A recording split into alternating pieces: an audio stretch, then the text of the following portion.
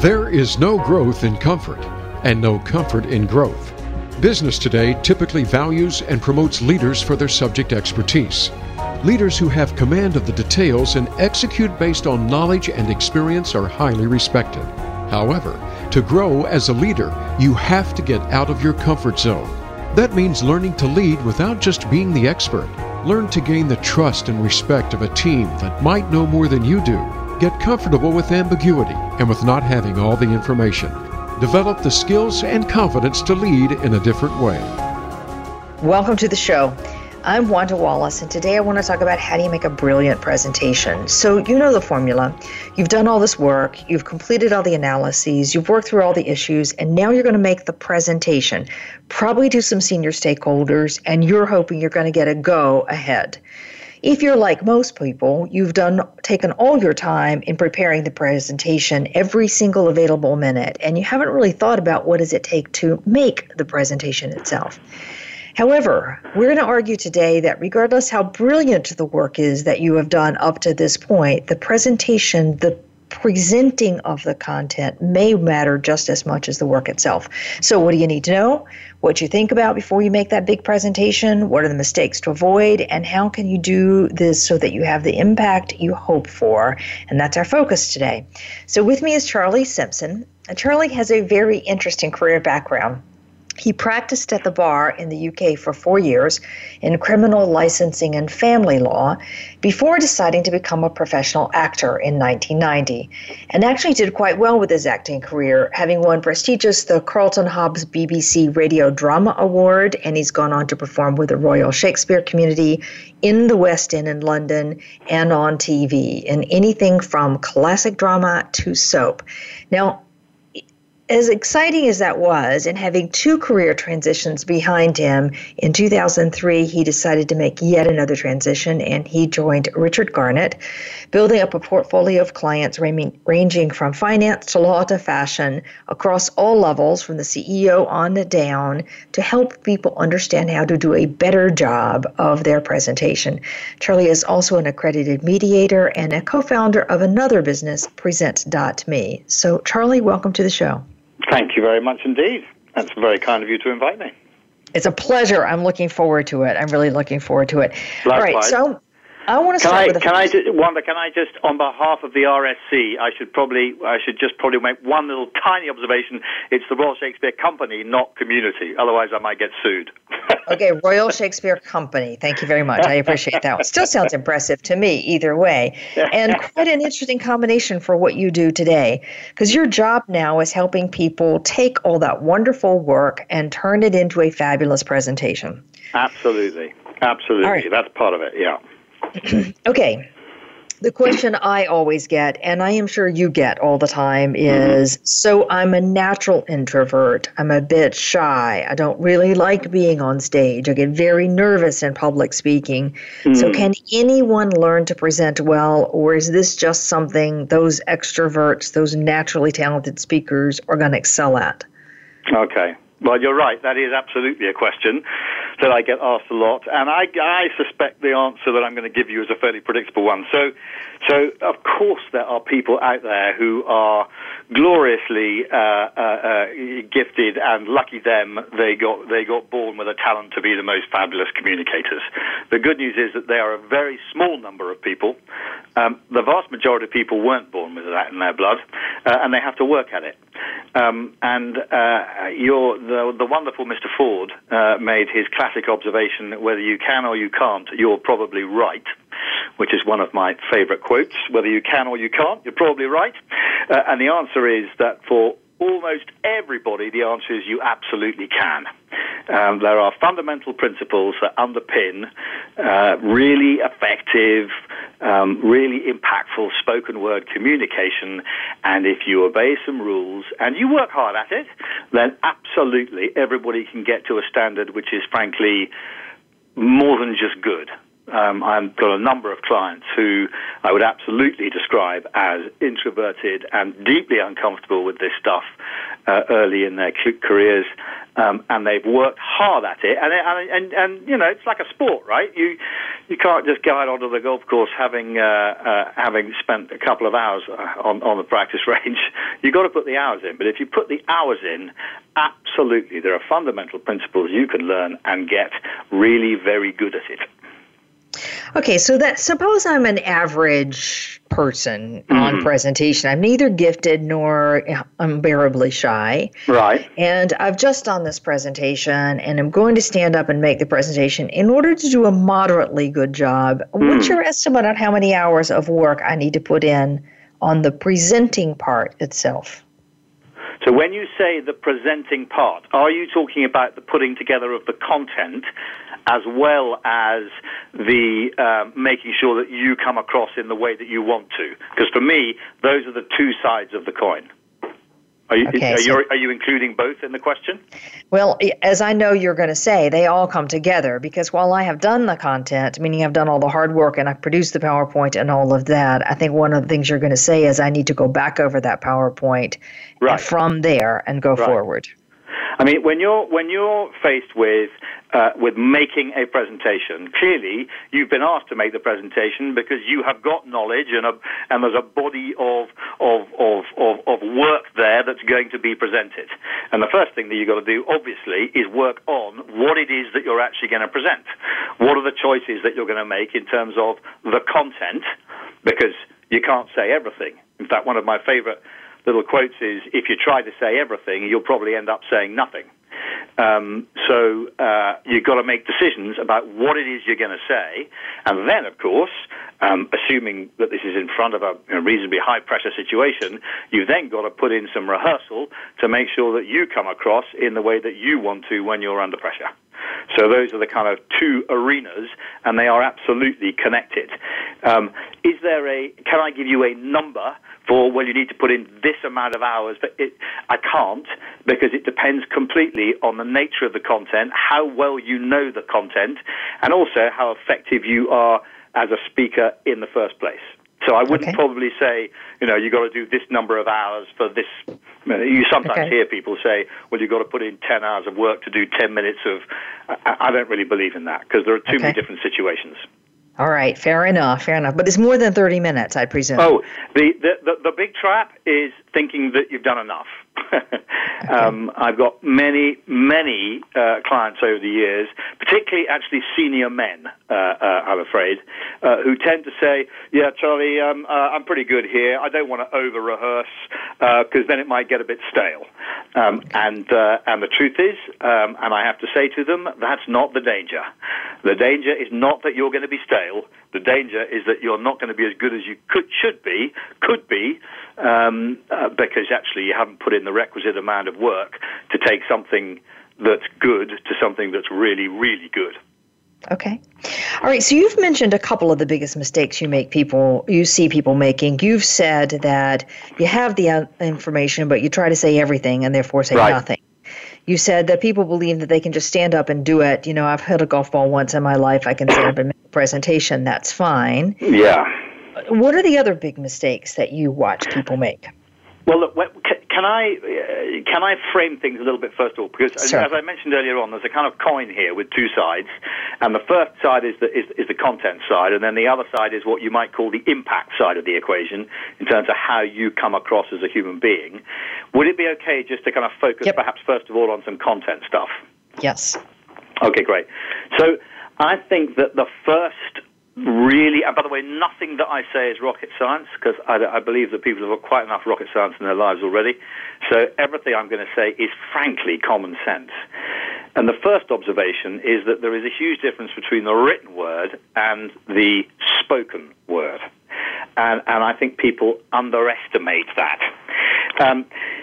What's the best way to illustrate that? The people who do my job love to mention Martin Luther King and Churchill and all sorts of other people like that.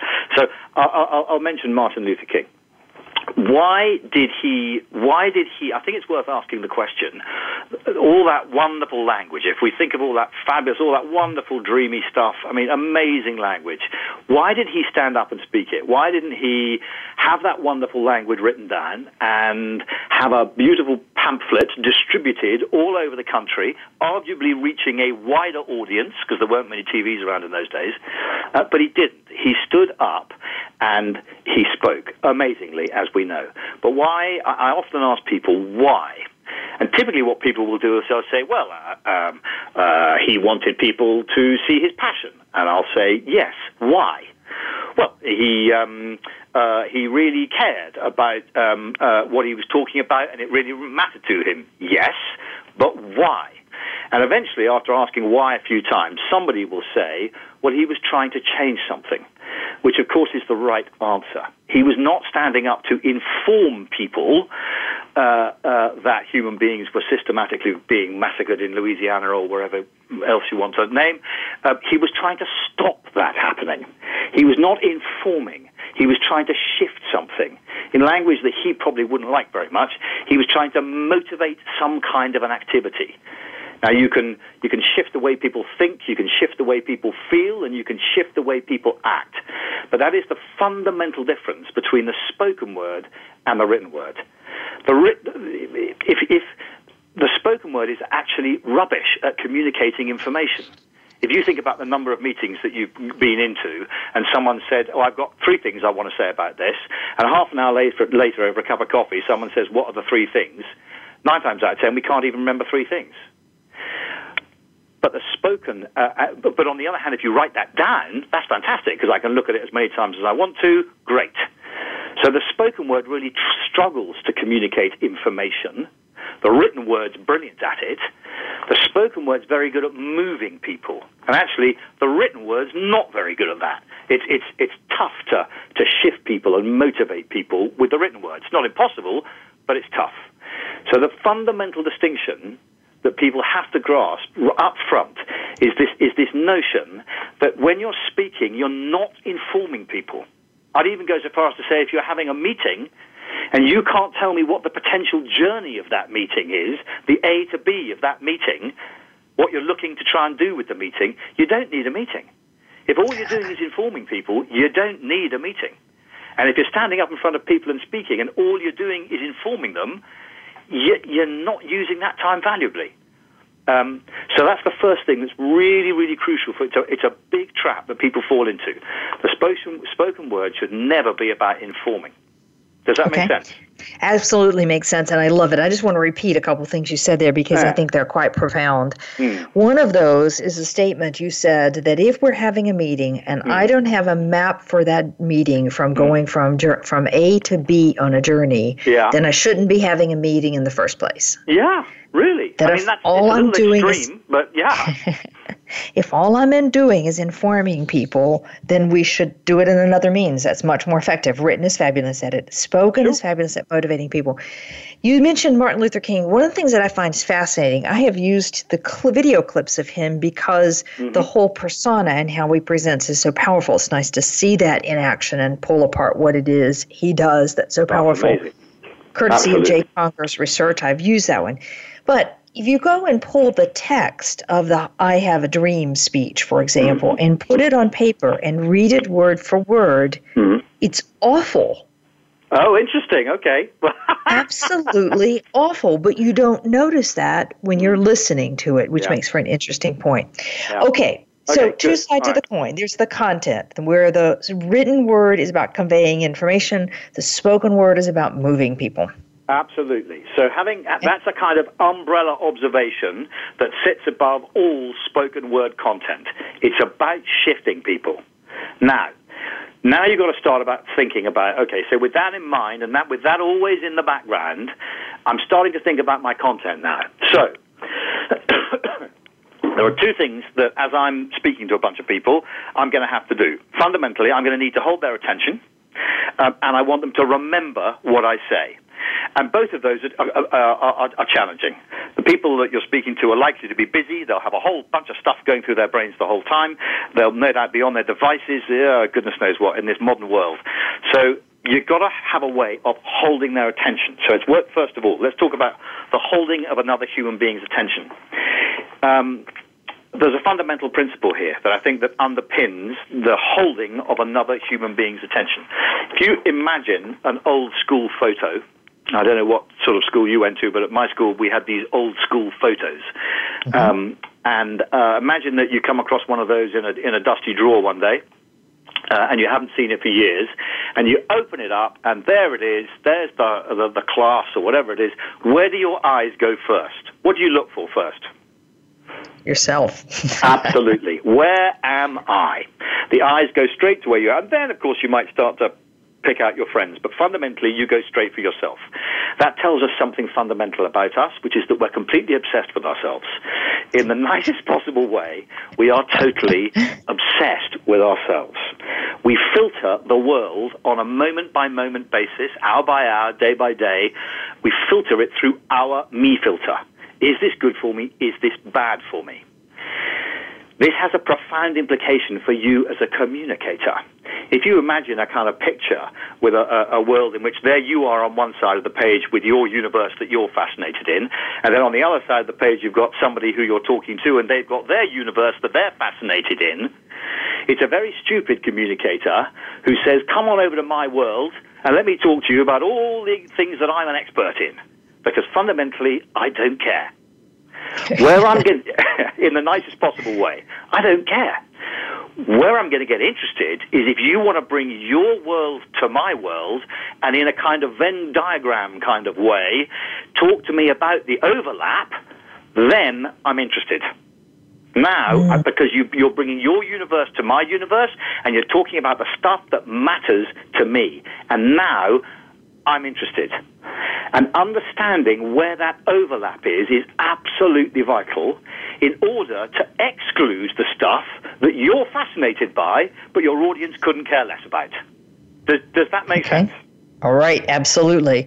So what I want to do is understand what it is the people who are listening to me are really absolutely concerned about, care about, thinking about, and get rid of everything else. Completely. And that is, it sounds a really obvious thing to say. It is endlessly underestimated. If we take that kind of overlap and describe that content as insight as opposed to information that I was talking about earlier on, so if we describe the overlap content as insight, you have to constantly push your content through their me filter in order for something to be insightful. It has to be relevant. It has to be new to them. It has to matter to them. Otherwise, you are not going to hold their attention, and it is so underestimated. I can remember talking to the senior partner of a private equity house. I work with quite a lot of private equity houses, and this guy had a whole bunch of bankers come in to pitch for a mandate that he'd put out for tender. And he had a whole bunch of these bankers, all the famous names, all the investment banks, I won't name them, but you can think of. They were all there because it was a pretty significant piece of work. And they all came in to pitch. On average, they had a 90-page deck of slides for a 90-minute meeting. Now, even my mathematical ability, you can work out that that's about one slide a minute. Paul got so bored in these presentations that he started playing various sort of little mental games because he got so bored. And one of the games was he imagined he had a sort of little insight bell in front of him.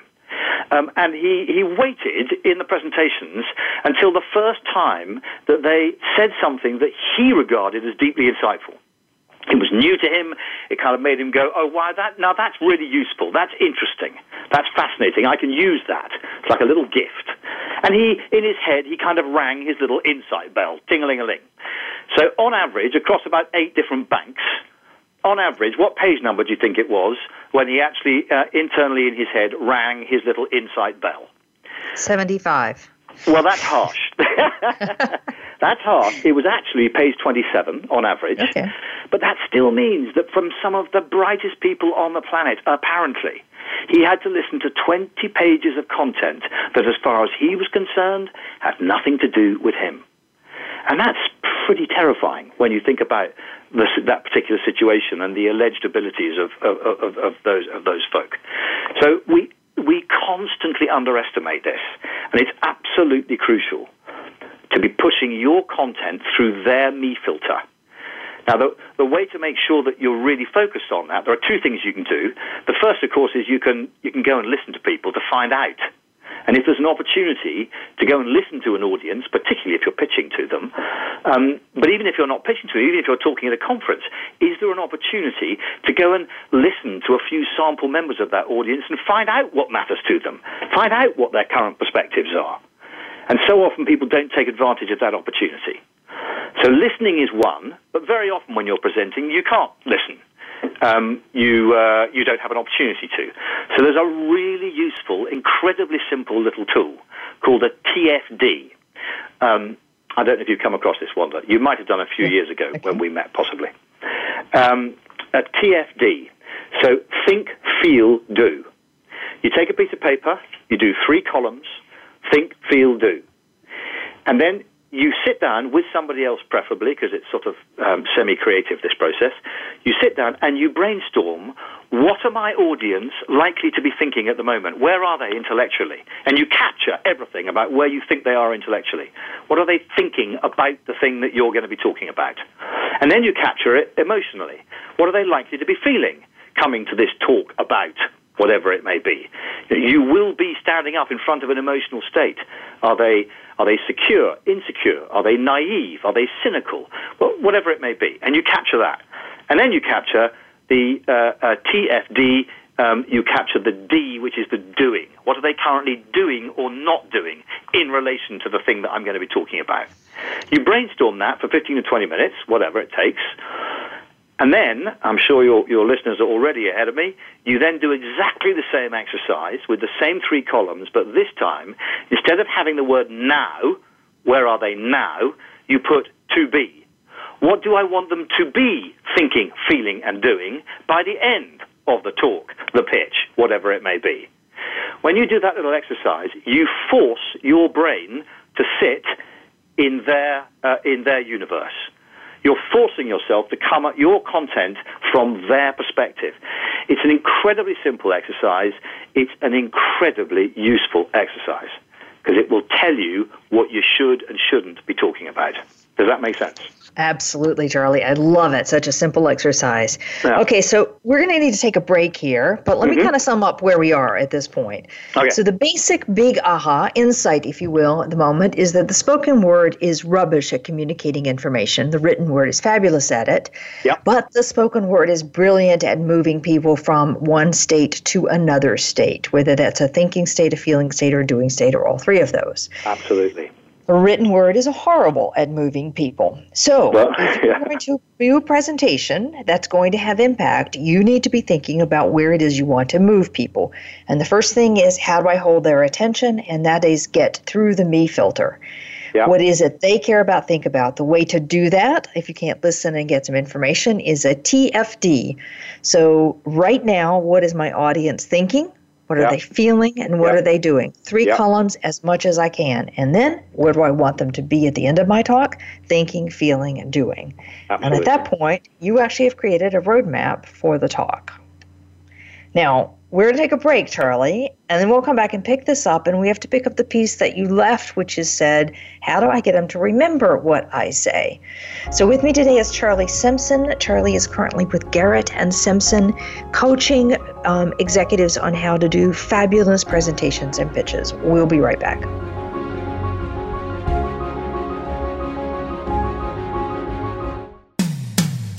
When it comes to business, you'll find the experts here. Voice America Business Network. If you want more information on the articles, books, coaching, and seminars we offer, go to our website at www.leadershipforuminc.com. You're sure to find some helpful links, videos, and more to help you create a winning strategy for your organization. Leadership Forum, Inc., helping organizations get it and keep it. We're making it easier to listen to the Voice America Talk Radio Network live wherever you go on iPhone, BlackBerry, or Android. Download it from the Apple iTunes App Store, BlackBerry App World, or Android Market. The latest business information is made simple with the Voice America Business Network. The professionals in the business world bring you live talk radio shows featuring an array of business topics, strategies for building wealth, sales and marketing, stock trading, investing, and business technology. Voice America Business hosts are professionals in their fields and bring to the airwaves weekly business discussions that offer up-to-date information, advice, and education. The Voice America Business Network. The bottom line in business talk. Tune in to The Soul of Enterprise, Business in the Knowledge Economy, with co-hosts Ron Baker and Ed Kless. Ron and Ed will show you how to recognize that wealth is created by intellectual capital. It's all in the possibilities that we can create and that are created for us. These possibilities are destined to be discovered by human imagination and through the service of others, creating a brighter future for all of us. The Soul of Enterprise is heard live every Friday at 1 p.m. Pacific Time, 4 p.m. Eastern, on the Voice America Business Channel, and simulcast at the same time on the Voice America Variety Channel. We're always talking business. Talk to an expert. Call now toll free 866-472-5790. That's 866-472-5790. Voice America Business Network.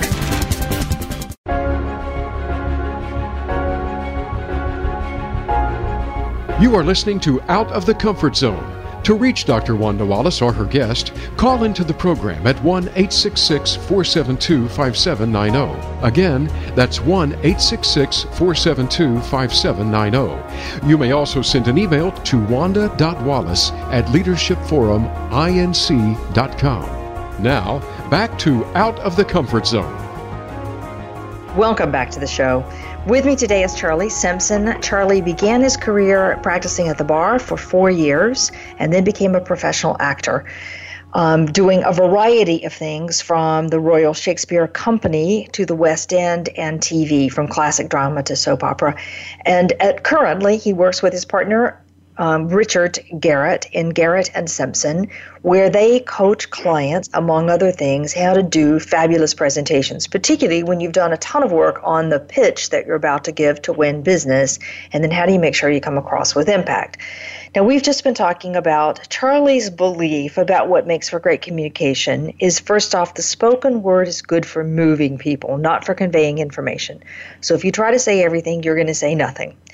And that to do a fabulous job of a presentation, there are really two sides of the coin. One side is the content, which is making sure you get the information out or the journey out that your client is really looking, the experience they're looking for. The second half of the coin is the process, and we're going to come to that one in a minute. The biggest issue is how do we hold people's attention, and we do that by getting through the me filter, TFD. Okay, now the second biggest issue on the content, Charlie, is having people remember what I say. How do I do that? Absolutely fantastic. So once you've got their attention because your content is relentlessly insightful because you put it through their me filter, now the question is why should they remember what it is that you say? So I know, Wanda, you're familiar with some of the work done by the Heath brothers in the U.S., and there's some really interesting stuff here about why it is that we remember some content and why other content is deeply forgetful. What I usually do is I'll say to people, I'll ask you, Wanda, do you remember the first car that you ever bought or were privileged enough to be given? Indeed. Great. How do you remember that car? In what form does your brain remember the car? Oh, it's the image. It's the picture of it. Absolutely. It remembers an image. What you just did was you went fishing in your subconscious brain. You might not have thought about that car for years, but you just went fishing in your subconscious brain and you flipped up the JPEG, and there it was. And attached to that JPEG are a whole bunch of memories and stories and stuff. So we remember in image.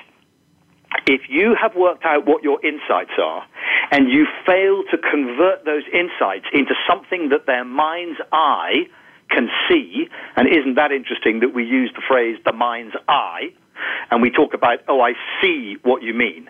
That the visual brain is absolutely central to being able to remember stuff. If you fail to convert your insight into something that my mind's eye can kind of see, then I will not remember what you say. It'll be in one ear, straight out the other.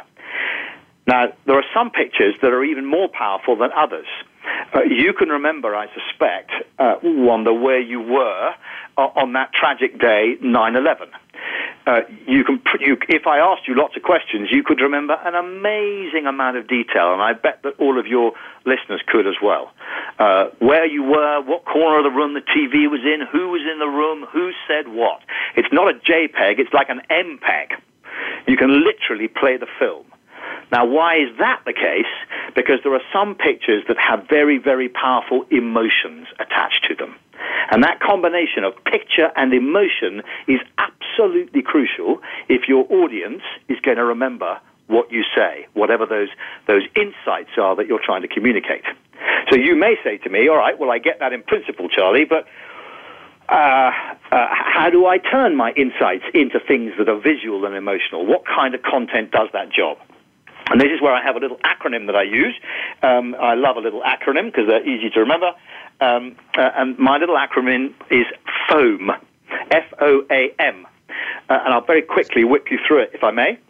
F stands for facts and stats. I could tell you the economy in Malawi is in a terrible state, and you'd understand those words. And they'd have a certain amount of impact. Or I could tell you that I will never forget reading, about 12 years ago now, a sentence in a magazine which said, last year, 1/3 of the entire education budget in Malawi was spent on the burial costs of the teachers who died last year in Malawi from AIDS. When I first read that sentence, I thought that cannot be true. And I still to this day don't know whether it's true. I know the source is credible, but I don't know whether it was actually true, but I've never forgotten the sentence. That fact paints an incredibly powerful, emotional, and visual picture. So that's F. When in your presentation, what are the key facts and stats that are going to make an audience go, wow, I had no idea. That's extraordinary. Moving to the next one, O. O is opinion. Quoting people. Obviously, in business, we tend to quote our clients, and we'll have nice quotes on our website saying that our clients are very happy with us. But actually, there's a whole universe of quotes. There are academic quotes. There are political quotes. There's a whole universe of people who are credible, who you can quote in order to credentialize the proposition that you're trying to advance. You know, let's say you're talking about some shift in the dynamics in the marketplace. Who can you quote that will credentialize that specific element of your proposition? So that's O, opinion. A is anecdote. What are the little stories and examples? If you're trying to convince me of something, if you've got an insight that you're trying to persuade me of, and you can't give me a little story or an anecdote that illustrates that, then actually, you probably shouldn't be trying to convince me. Because if there isn't an example, there's no evidence. And if there's no evidence, then it may be, well, I don't want to say bull, but you know what I mean. If you're trying to persuade me that it was a very good idea to develop this particular product in a particular way, and you haven't got the little story or example that illustrates why you've chosen to develop it in the way that you have, then again, no evidence. Why should I believe you? So that's A. And then the final one is M, which is metaphor. Our brains love metaphor and simile and analogy and all the close cousins. As soon as we hear that little phrase, it's a bit like, we love it. Now, I'm not going to go through lots of metaphors now, but anything where you're painting a picture by saying it's a bit like, my brain's going to love it. So that's what's key to painting. That's that kind of content. That foam is like a kind of menu that you can pick from to illustrate the insights that you're trying to communicate. It's incredibly important that you paint those pictures, because you know as well as I do, Wanda, that there's a horrible language out there which involves people saying things like the cross-functionality of their multi-integrated perspective being driven forward on an ongoing basis across the solution set. Oh, my goodness. We all die a very painful death. Yeah. It's over-complex, abstract language, and it's deeply forgettable. Right. Well, we have a running joke sometimes, my cohort group that I work with, where you find people who sound really good, as in every word strings together and sounds fabulous. Right. But you have no clue what they said at the end of it. Yes, so, exactly. Okay. All right, so phone. So just to repeat, facts and statistics, particularly framed in a way that is kind of compelling and memorable and unique. Mm-hmm. An opinion, a quote, somebody else who believes or is making a proposition that's consistent with what you're trying to say and gives some credentials. An anecdote, a story, an example, some evidence of the insight that I'm trying to convey, and then a metaphor, a simile, an analogy. It's a bit like. I noticed in that, Charlie, though, you didn't do what was popular several years ago to turn PowerPoints into photographs. Okay. So I haven't spoken about PowerPoint. We probably haven't got the time to get deep into it, but the fundamental principles that I've been talking about are absolutely relevant in terms of using the slides to paint the picture. Absolutely. Now, you can use images. You need to be careful about which images you use to make sure they're obviously not the kind of cheesy ones. But absolutely, images, pictures can be fantastic. And, of course, graphics aren't a literal picture, but they are visual. What you've got to be getting away from on the slides, on the PowerPoint, by the way, there's nothing wrong with PowerPoint. The only thing there's anything wrong with is the way people use PowerPoint. Nothing wrong with the software at all. The important thing with PowerPoint is that, I mean, I'm sure your listeners will have heard of Nancy Duarte and Slideology and all that good stuff. She has a lovely phrase. She talks about sliduments. A slideument is basically a document that's been put into a slide form. And really impressive communicators stand up and read out their slides. Not terribly impressive. So it's really important that the slides are a kind of combination of foam. So the slides need to be a combination of numbers and keywords and phrases and also images, either literal ones or graphic images that help my brain to diagnose the words that are coming out of your mouth. That's the job of the slide. Okay. Does that make sense? Absolutely, totally. I didn't mean to take you off track on that one. It's been an interesting debate among some circles that I've been around. Okay, so let's go. So we've talked about Can I just add one sentence to that? I think the key thing with the slides is to ask yourself who's in the room. And if actually this slide deck is going to be given to people to read at a later date because they weren't in the room, then fine, have lots of text on it. But if you're standing up and presenting, we know there's any amount of evidence that tells us that the brain cannot listen and read at the same time. It will default to one or the other. So if you put paragraphs of words in front of me and then you speak different words, I'll do one or the other, but I can't do both. And that's the challenge. Love that. And I also can't see. I'm squinting in that little tiny type because you put too much up here on the slide to begin with. But let's not go down that line. So let's go back to your key points here, which is to do a fabulous, brilliant presentation that has the impact you're looking for. Mm-hmm. I have to spend a lot more time than people would realize on the content. Mm-hmm. And focus on the content, number one, so that I hold people's attention, and I do that by making sure it goes through their me filter. And I can figure that out by understanding what they are thinking, feeling, and doing right now, and create a journey map of what I want them to think, feel, and do as a result of listening to my talk. Yep. And the second part is I need to make sure they remember what I say, because what good is it otherwise? And that's where foam comes into play. So I'm going to use these elements. Facts and statistics is the F. O is an opinion or a quote. And A is an anecdote or a story. And an M is a metaphor, foam. That those are the things we know the human brain is going to remember best of all.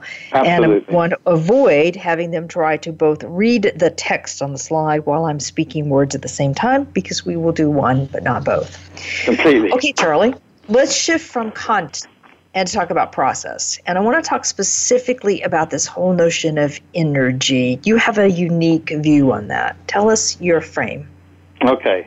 On the whole business, so the impact side of the equation we're going to switch over to now, right? Yes. Uh-huh. Okay. And just, by the way, just before I do that, you go onto TED and you look at Ken Robinson talking about education, you look at Simon Sinek talking about leaders, Brené Brown talking about vulnerability, Sean Acker on happiness. You look at any of those talks, and their talks are stuffed full of foam. And it's So, impact. Where should we start on that? I mean, obviously, how you come across as a human being is unbelievably important. In fact, we know from that pie chart that everybody's seen that was the piece of research done by Alfred Morabian back in the 1970s, the 60-30-10 thing, see, hear, and content. I'm sure your listeners will all be familiar with that. This whole business of how you come across, your visual and your oral impact punches way above its weight. Now, you can either be cynical about that, not like that, or you can embrace that and think that you don't need to worry about content and just get away with being incredibly charismatic. I don't think either of those options are great. What I do believe is that great content actually feeds energy. The challenge for most people is that they don't particularly like standing up in front of a whole bunch of people, and when someone puts the spotlight on a normal human being, stuff happens that isn't in their interest. When they're under pressure, stuff happens to us. Now, whether that's freezing and not being able to remember what you say, or whether it's shaking, or whether it's the voice going a bit funny, or breathing and all that, normal people have stuff that happens to them. Now, when they're not under pressure, in a normal situation, the natural environment, clearly none of that happens. So I have a little way of thinking about this. I ask people to think about themselves at a barbecue at their home, and it's a lovely evening, and they've got a glass of whatever they like to drink in their hand, and they're surrounded by friends and family who love and adore them, hopefully, and they're talking about something they love talking about. Then if you videoed that, you would see all sorts of wonderful energy going on. You'd see all sorts of stuff happening in their face and their body, and it will be perfectly obvious that they're very happy and energized and positive and high status, if you want. It would be looking great. And then you put them in a pressurized environment, and as I said earlier, stuff happens. So the fundamental proposition is this: we need to take the appropriate bits of barbecue person, man or woman, and bring them into the unnatural environment. That's the fundamental proposition. We want to access the bits of you that you would like to bring into this pressurized environment. And that's the person that you aspire to be. Authenticity is incredibly important. I'm not interested in helping people to become something they are not. What I'm interested in helping people to do is to be the bits of themselves that they want to be when they are under pressure, if that makes sense. Great, I love it. Now, in order to do that, in order to be the appropriate bits of barbecue person when under pressure, that doesn't happen naturally. So how is it going to happen? You're going to have to perform the appropriate bits of barbecue person. Now, for a lot of people, the word perform is a word they don't really like, because they think of what I used to do, standing around on a stage in strange clothing and with a spotlight on them, and they don't like that. And I totally understand that. I'm not talking about that kind of performing. I would like you to imagine, Wanda, that you have had a terrible day at work, disastrous day at work, and you get home, and a significant other person opens the door and says, Wanda, thanks very much for arriving home an hour and a half ago, as you promised me you would do this morning. And you go, well, hang on a second, I've been really, really busy. And they go, no, we discussed the new next-door neighbor coming to dinner. And you said that you'd be home an hour and a half ago to help cook the dinner. It's now 8 o'clock. Thank you very much. You go into the house, and 2 seconds later the doorbell rings, and the new next-door neighbor's just arrived. And you go to the front door, and you open the door. What do you say to the new next-door neighbor? Go away, I don't want to talk to you, is not what I'm going to say. I don't believe you. There's your new next-door neighbor. You go, hi, come on in. How lovely to see you. We're so pleased you've moved in next door. What do you feel like saying to the new next-door neighbor? Yeah, go right. away, or something ruder. Yeah. But you don't, because you're a civilized human being. Now, the fact is, that you behave in a way that you demonstrably do not feel like behaving. But you do it because you know the situation is required. So you are performing. So when people say to me, Charlie, I don't perform, you do that, you used to be an actor, I say, absolutely not. We all perform the whole time. The only question is, what performance, when you're presenting, what performance are you going to give? Because whether you like it or not, it will be a performance. So hopefully, by framing performance in that way, it's a little less threatening, and people can start to think, okay, well, he's right. Actually, I do perform the whole time. So now it becomes about defining the performance that you aspire to give when you're under pressure in front of an audience. Does that? I'll sort of pause there for a moment just to check in with you. It does. It's that kind of reframing of the word performance that I think is really important for people to grasp. It's very important. I think it's very helpful for people to begin to recognize you're right to do a performance all the time. And I really like the notion of I take the parts of me that are actually the best of me when I'm relaxed and comfortable and with friends and doing what I love to do. I identify those parts, and then I bring that style, performance, if you will, into something where I'm nervous and insane and not very helpful. Absolutely. Okay, Charlie. So that's about keeping the energy up, and that's a bit about the impact. I know we could go on and say more about it. Let's shift gears and talk for a minute about the Q&A part. So, that's the worst of it all. Could I interrupt you for a second? How long have we got now, Wanda? Are we... Not many minutes. Not many minutes. Okay. So all right. The only thing I would add about, I mean, we haven't spoken. We've spoken a bit about the need to have a performance. I'm just wondering if in the time frame it might make sense to just stick with energy for a little bit more, because if that's okay, every performance requires a degree of energy. Clearly, there's vocal energy and there's visual energy, in the face and the body. If you can imagine a kind of ladder where you've got too much energy, too little energy, and enough energy. Right? And you're clearly aiming for enough energy. I think what your listeners need to, the important takeaway here is that most of the time, most people undercook their energy. Because if you think about it, when someone points a spotlight at you and says, okay, you're in front of the audience, away you go, do we feel like going, aha, fantastic, and standing there and waving our hands around, or do we feel like putting a lid on the saucepan? For most people, they want to put a lid on the saucepan. They want to retreat, because obviously having that spotlight on you is a kind of dangerous thing. So we tend to retreat, and we underestimate the degree to which we retreat, and we underestimate just how much lower our energy gets than when we are unself-conscious. So it's incredibly important for people to practice this. If you've never done any work with a video, if you've never had anybody video you while you're rehearsing a presentation, do it. If you've never had anybody, if they are videoing your presentation, always ask for the video afterwards. The big challenge here is that we don't get real-time feedback. We don't see how we are, and see and hear how we're actually performing until we see it. And the only way of seeing it is really on a video. Okay. So it's incredibly important.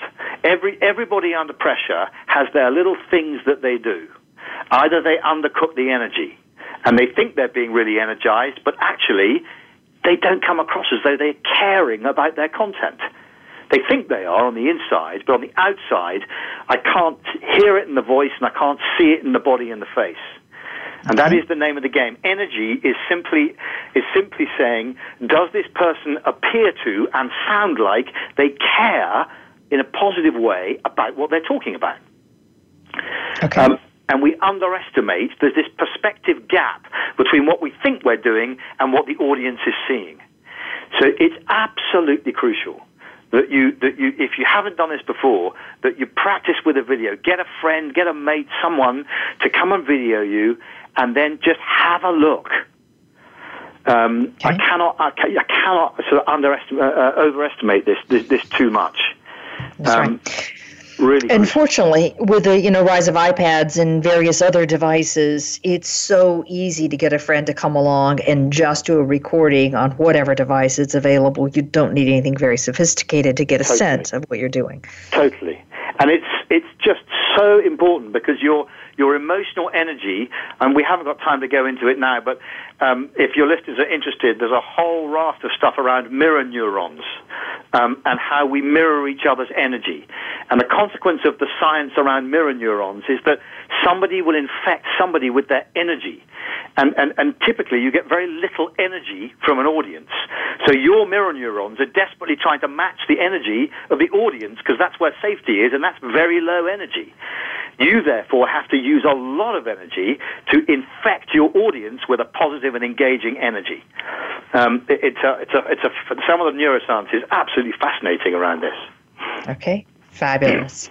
All right, Charlie, we have 2 minutes. I love this. There's this whole notion of recognize it as a performance. I want to take the best of me and my best possible self and perform that when I'm under pressure, when all that stuff is going on in my brain that has me panicked and sweating and not breathing and shaky voice and all that. So it's a performance. I need to learn what it is and then learn how to perform it. And then the second big thing on this one to have impact is to keep my energy up. And we way underestimate how much effort it takes to push the energy forward. Okay, you got 1 minute. Any one last piece of advice? Yeah, I mean, I love, just as a kind of final image, a lovely client of ours called Carl, he came up with the phrase one day. He was listening to me talk about energy and this business of performance, and he said, so I've kind of got to be like an authentic chameleon. And I love that phrase, the authentic chameleon. So you're not pretending to be something that you're not. You're accessing the bit of you that you need to access. And people talk about the word charisma. It's a slightly scary word, charisma. The best definition of charisma I ever read was in the Harvard Business School Review years ago, and it described charisma as the appropriate expression of a wide range of emotion. The appropriate expression of a wide range of emotion. And that's what it means to be an authentic chameleon, accessing the underlying emotions behind your content. And the main one, frankly, is that you love talking about what you're talking about, whatever it is. And if I can see and hear that, then you're going to infect me with that enthusiasm, and you're going to stand a much better chance of influencing me in the direction that you want to influence me. All right, fabulous. So we're right back to where we started, this whole notion of how do I get through the me filter? How do I make sure that I understand what people are thinking, what they're feeling, what they're doing, and then my talking is about moving them to a new state of thinking, feeling, and doing. And one of those we hopefully is passionate and enthusiastic and positive about the message that you have to say. Okay, Charlie, fabulous show. With me today is Charlie Simpson. The company is Garrett and Simpson. Garnett, excuse me. I always say that wrong. Garnett and Simpson, based in the UK. Fabulous coaches on communication, among other things. And I think if I take the one highlight out of the day, the one thing I have everybody remember, the spoken word is moving from people from A to B. The written word is about giving them information. If I'm having a meeting or giving a presentation where it is just about giving information, I have lost the whole point and I'm wasting time. So plan your talk in terms of how I'm moving people from point A, thinking, feeling, doing, to point B. Charlie, fabulous show. Thank you very much. Great. It's been a pleasure. All right. Next week, we'll be talking with John Besson about how to get to the C-suite, and communication is a part of it. Join us then.